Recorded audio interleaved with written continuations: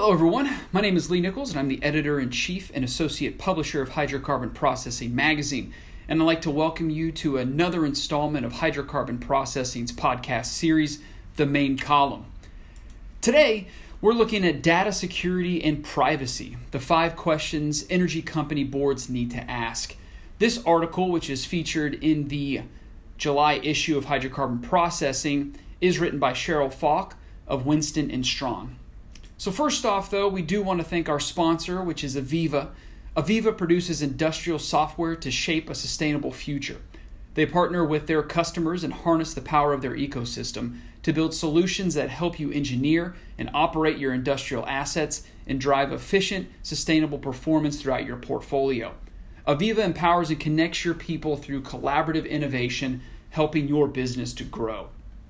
Now, once again, you can subscribe to the Main Column podcast by clicking on the subscribe button at the top of the page, or you can use your smartphone by saying, "Hey Google, Siri, or Alexa, subscribe me to the Main Column podcast." Data security and privacy, the 5 questions energy company boards need to ask.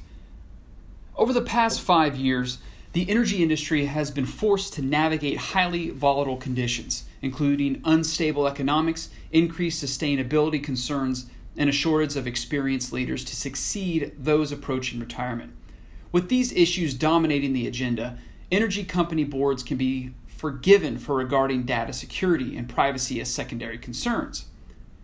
In those same 5 years, however, dramatic changes have taken place in the energy industry's data landscape.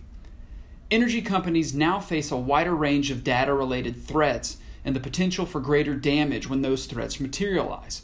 Separately, heightened public attention and regulatory scrutiny have been placed on data privacy, resulting in more aggressive enforcement, significant legal liability, and the specter of reputational damage when such incidents occur. It is worth noting that such reputational damage is not limited to the company. It reaches the board as well. Eventually, boards may also find themselves legally liable for breaches should a suit relying on Caremark be brought that accuses a board of failing to establish adequate oversight of cybersecurity and privacy measures. In considering a company's cybersecurity, data security, and privacy, it is important to note that while the 3 concepts are closely related, they are distinct.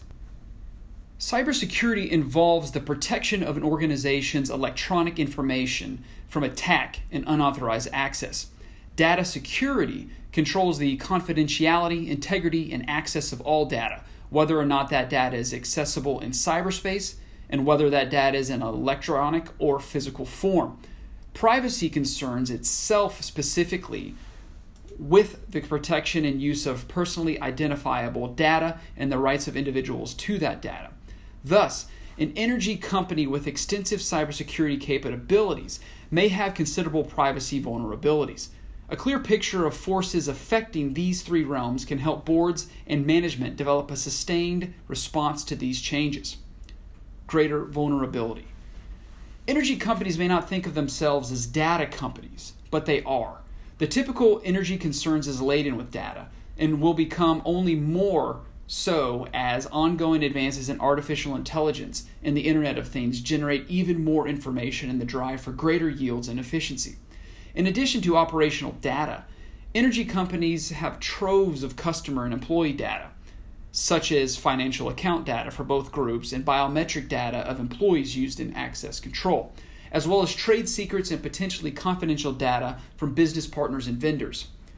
Energy company networks have become increasingly high-value targets for malicious actors.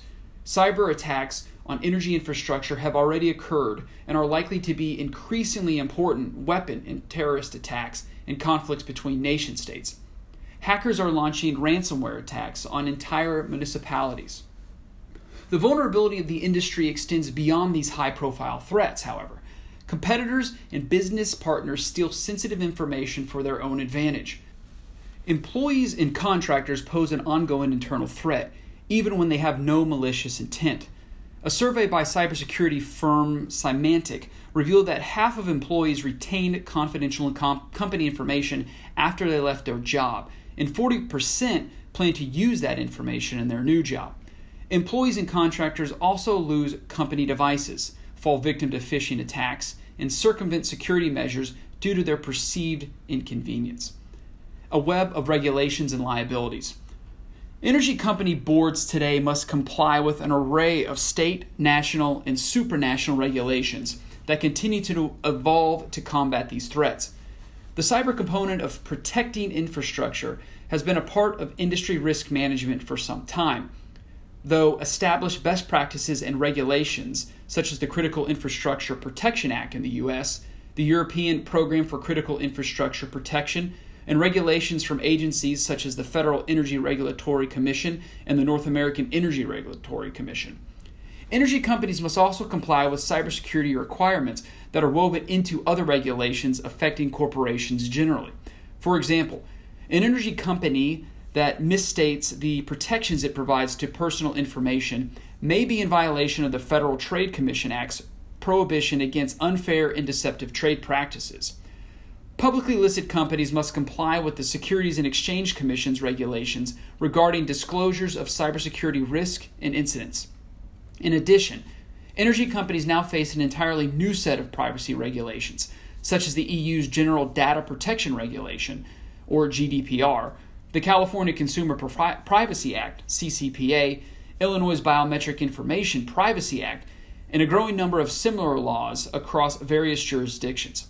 These regulations place stringent requirements on the use of personal data and establish considerable individual rights regarding that data. They can also have extraterritorial reach and can empower individuals to bring civil action against companies for privacy breaches. So here's what boards need to know. To stay ahead of rapidly evolving data and privacy risk, regulations, and liabilities, board directors do not need to be technical experts, but they do need to know the essential questions to ask of management, starting with the following. Number 1, do we know what data we have, and have we mapped the data flow? Even sophisticated organizations can easily lose sight of the amount of data they collect and store. Identifying data is only the start. The extraterritoriality of many privacy regulations require companies to track how data moves throughout the enterprise and beyond.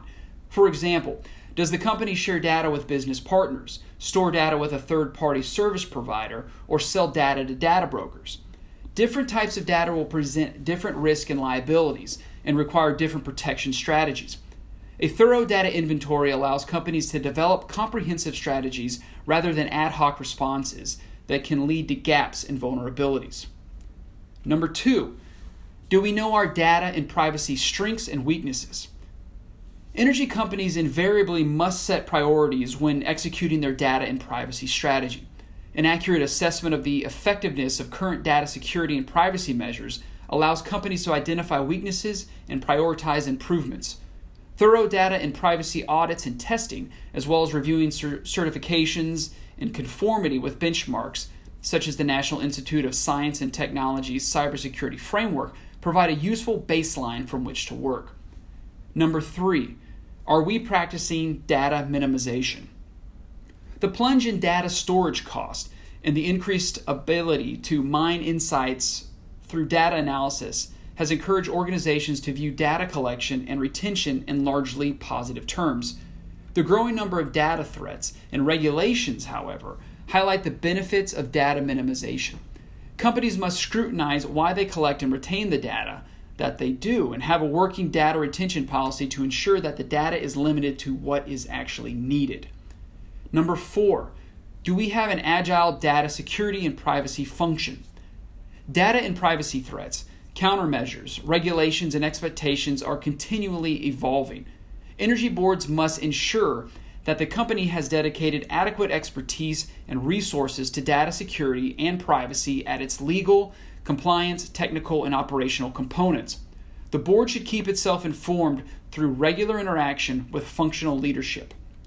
Number 5, is data security and privacy integrated throughout the organization? The key to effective data security and privacy procedures and behaviors flow through the enterprise and are monitored to ensure consistency. Vendor due diligence must include assessment of data handling and privacy practices. Contracts must be revised to reflect protections required by regulations such as GDPR and CCPA. Marketing must accurately portray company security and privacy policies, and compliance must ensure timely communication of breaches and other incidents. Often, these efforts will require coordination across functions. These questions will undoubtedly lead to others, depending on the company's exposure to data and privacy liability and the maturity of its data security and privacy function.